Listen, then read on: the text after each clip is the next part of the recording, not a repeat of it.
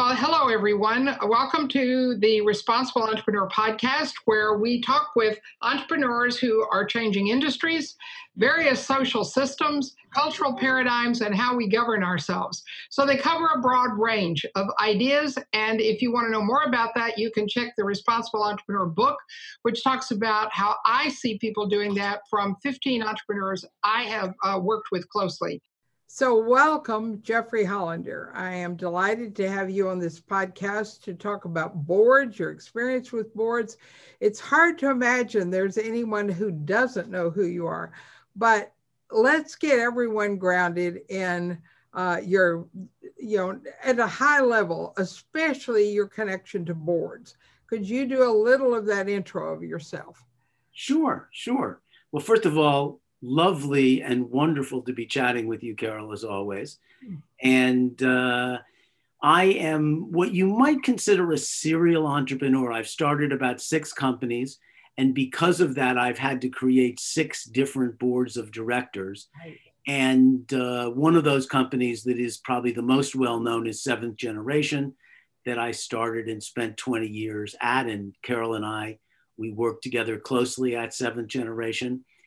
And I have also served on a lot of boards, from Greenpeace to the American Sustainable Business Council, and served on nonprofit as well as for-profit boards. So I've had a bit of experience as a member and as an organizer and as a leader of different types of boards of directors. Great. That's why I wanted to talk to you. And your experience is so varied between how things went. Some, you wouldn't say piece of cake, but certainly were not traumatic. Others had ups and downs. And you're now in a place that's very interesting. So I wanted to draw on all of that. But let's start kind of at the beginning, because the folks who work with me and who listen to the podcasts I do are often suddenly in the mind that they have to create a board. Either their investors are pushing for that, or they're realizing they need something. And I think it's your experience of forming boards, and just go on about that too. You feel like you've covered the territory of kind of what the principles are, the way you think about it, how you reference when you say, I need to form a board. Right.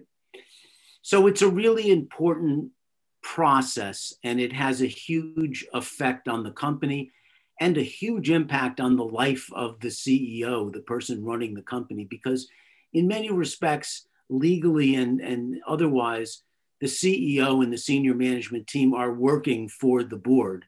Yeah. And the board is put in place to represent the shareholders and investors in the company.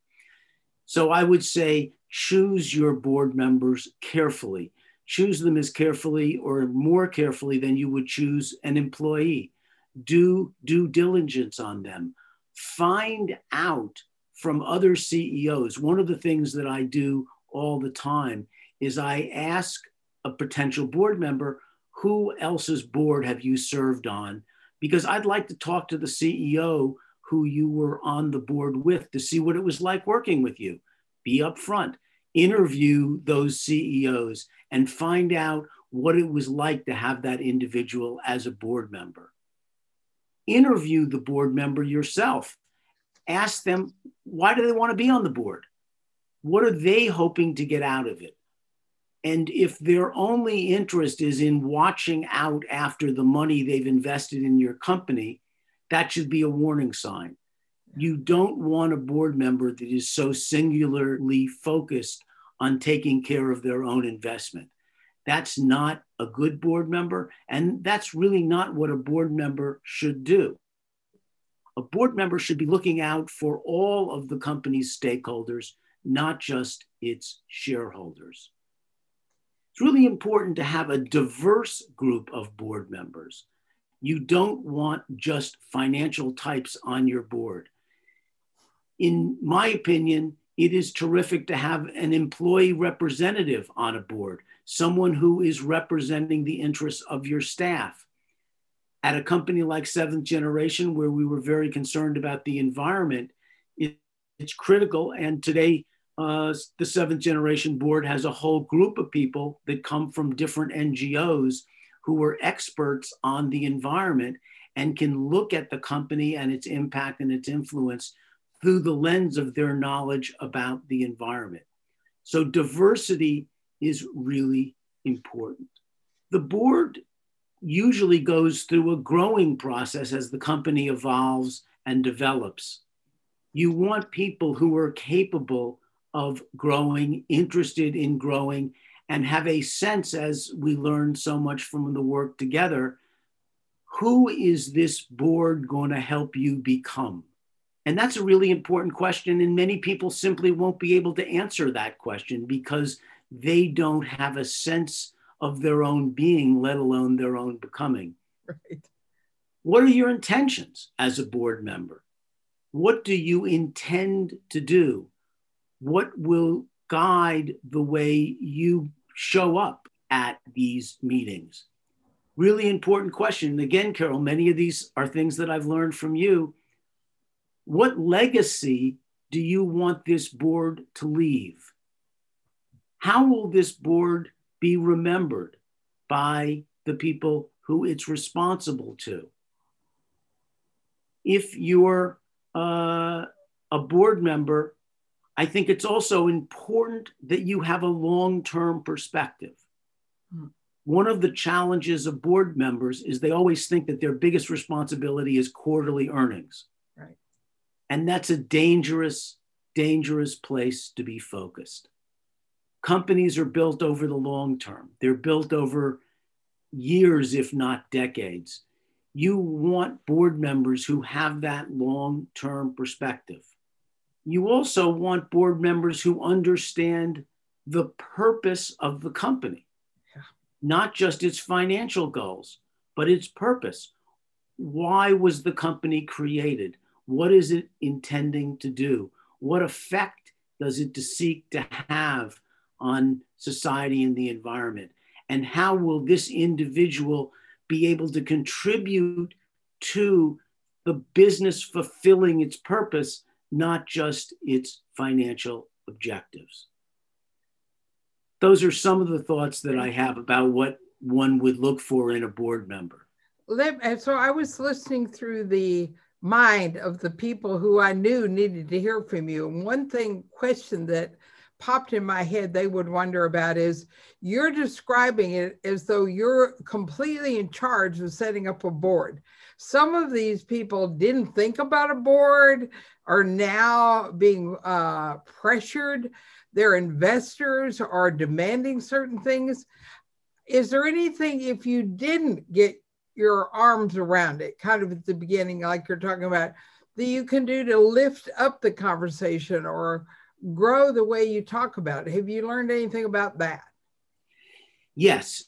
And if you end up with a board and you haven't had a chance to go through this filtering process first, you then have to think about how you're going to grow and develop those individuals that you find yourself with. Part of that is the way in which you interact with those board members outside the board meetings. You do not want to leave all of the communication and dialogue to the board meetings with a group of other people. You need to establish your own relationship with each board member. You need to get to know them. They need to get to know you. You need to begin to create a plan for how you will grow and evolve the board. So if the board doesn't understand the purpose of the company, you need to spend time at the board meeting exploring, discovering, helping them understand what the company's really about, what it is that the customers of the company are looking for. And that process is not the way people normally design board meetings. They usually design board meetings as an update of information. Right. They don't design them from a developmental perspective. And there is a great opportunity to design the board meeting so that, yes, it fulfills those informational needs, many of which you can address by the materials you send out in advance. Do send out materials in advance. Don't send them out a day or two before the meeting, which will ensure no one reads them. Send them at least a week in advance of the meeting. And make sure those materials also contribute to the developmental process that you're seeking to have unfold at the board meeting. But there is no replacement for those one-on-one relationships. For the board really getting to know you as a whole human being, your aspirations, your passions, as well as your purpose for the company and the company's purpose. Great. Could you give an example of what you have done to work kind of developmentally? And I know you enough I could guess, but I'd like to hear more about what it means, about how you interact with them, how you interact outside of board meetings, and maybe how you work developmentally in them. What does that look like? Well, sometimes you have to do a little bit of discovery, and you have to find out where you can connect with a board member outside of the financial performance of the business. Oh. That could be through their children. That could be through what they studied at college. That could be through their outside interests. But you need to think of them, even though they might not show up that way, as whole people with interests that are more diverse than what they might show up looking like in the board meeting. Because in the board meeting, it's money, money, money, money, money, sales, sales, sales, sales, sales. And you don't want to limit your relationship and dialogue to those two areas. Not that they're not important. Of course they're important, but focusing exclusively on those two things is not going to help the company fulfill its purpose. Yeah. I know you mentioned you've been in not-for-profit boards like Greenpeace, like SBC.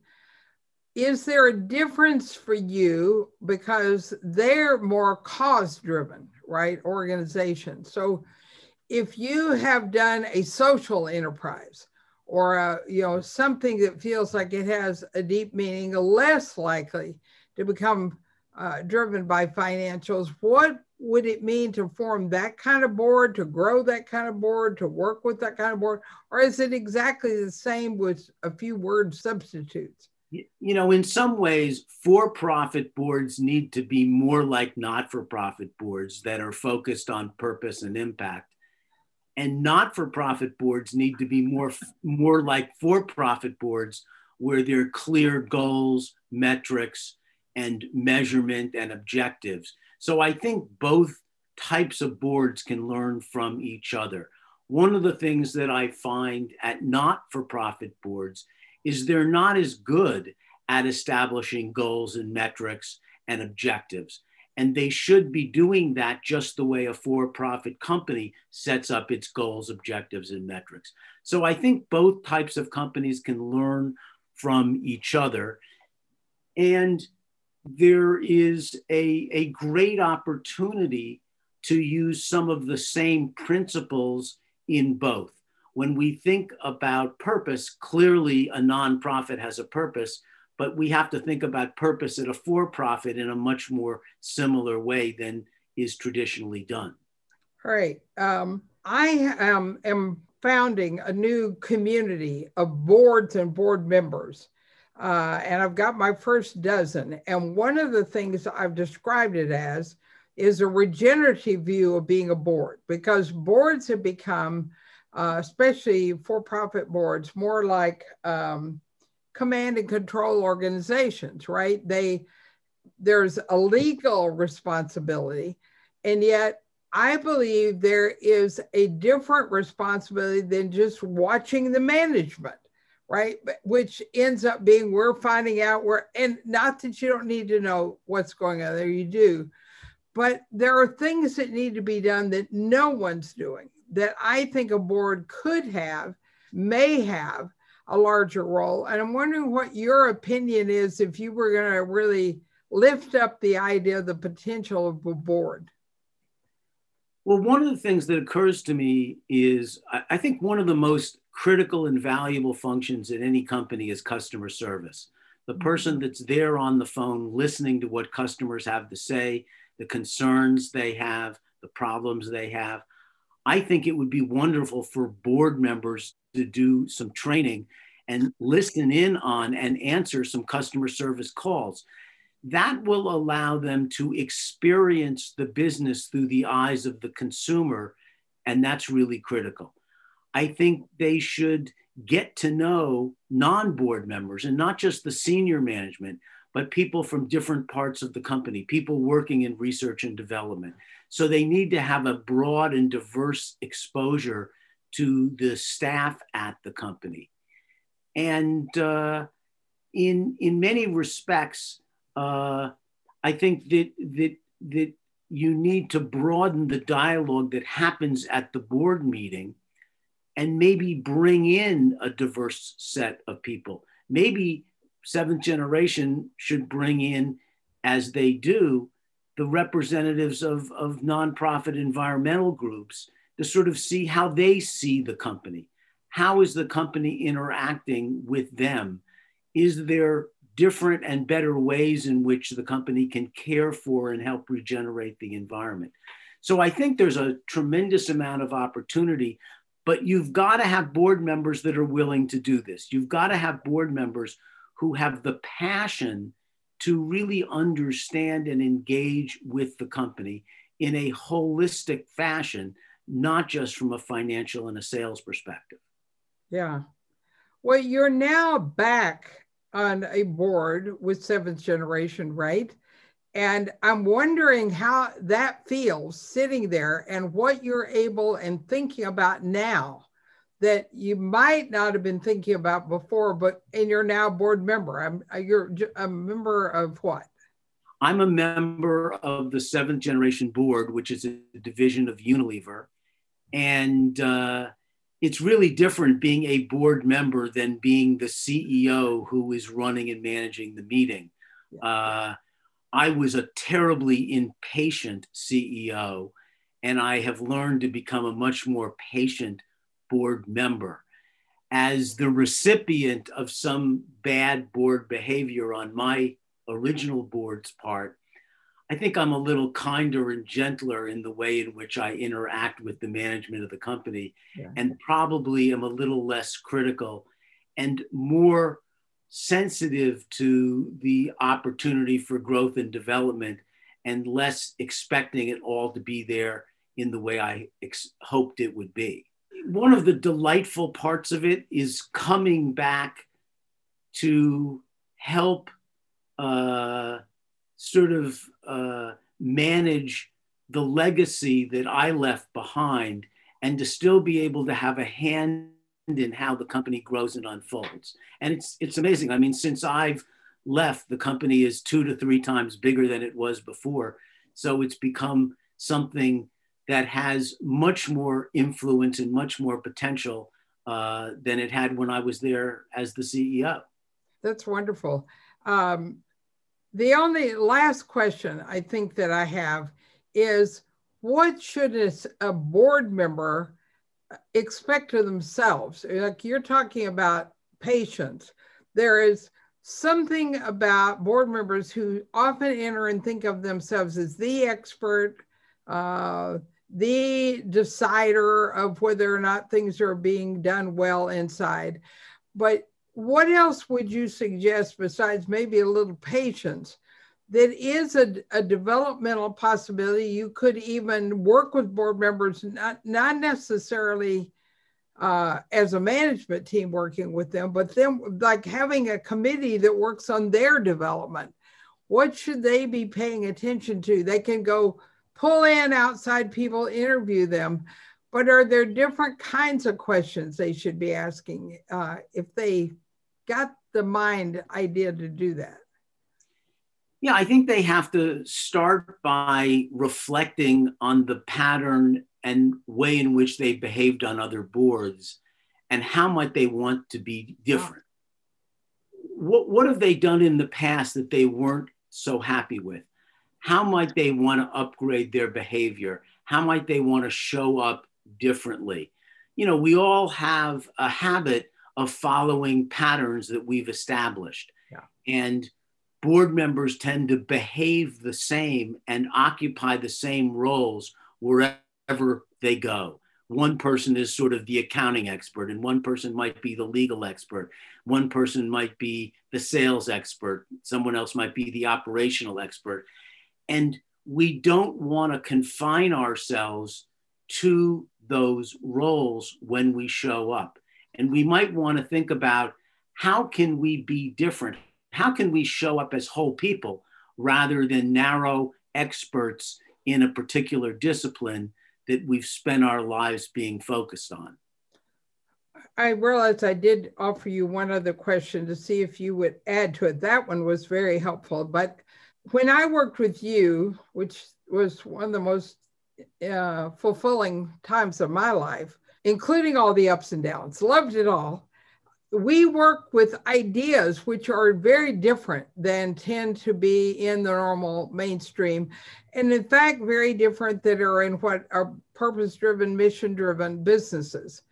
And I'm wondering if there's anything out of that that feels relevant to your work with boards, on a board, building boards, that you think if that were brought into the way boards thought, it might help. Yeah, I mean, I think that one opportunity is how, through the board and your individual relationship with board members, can you help contribute to that individual's growth and development? And how can you design your relationship so that you design it in a developmental fashion, both for the board member and for yourself? What would you like to learn from this individual? What can they teach you? How can they help you become who you want to become? And I think that too often we fall into roles that repeat the behavior we've had in the past and don't allow us to tap into these new possibilities of learning and development that can happen and should happen in all relationships, including with your board members. Now, the challenge is finding people that are willing and eager to participate, because this is not necessarily for the faint of heart. And it is a challenging, sometimes scary process, but invite them into it. Show them your excitement, show them how you've benefited and how you've learned, and how the business is benefiting from this type of developmental work. Great. Well, thank you for answering those questions. They were ones which have been being posed to me, and I finally said, I need somebody who's been in those shoes. So thank you for doing that. My pleasure, as always.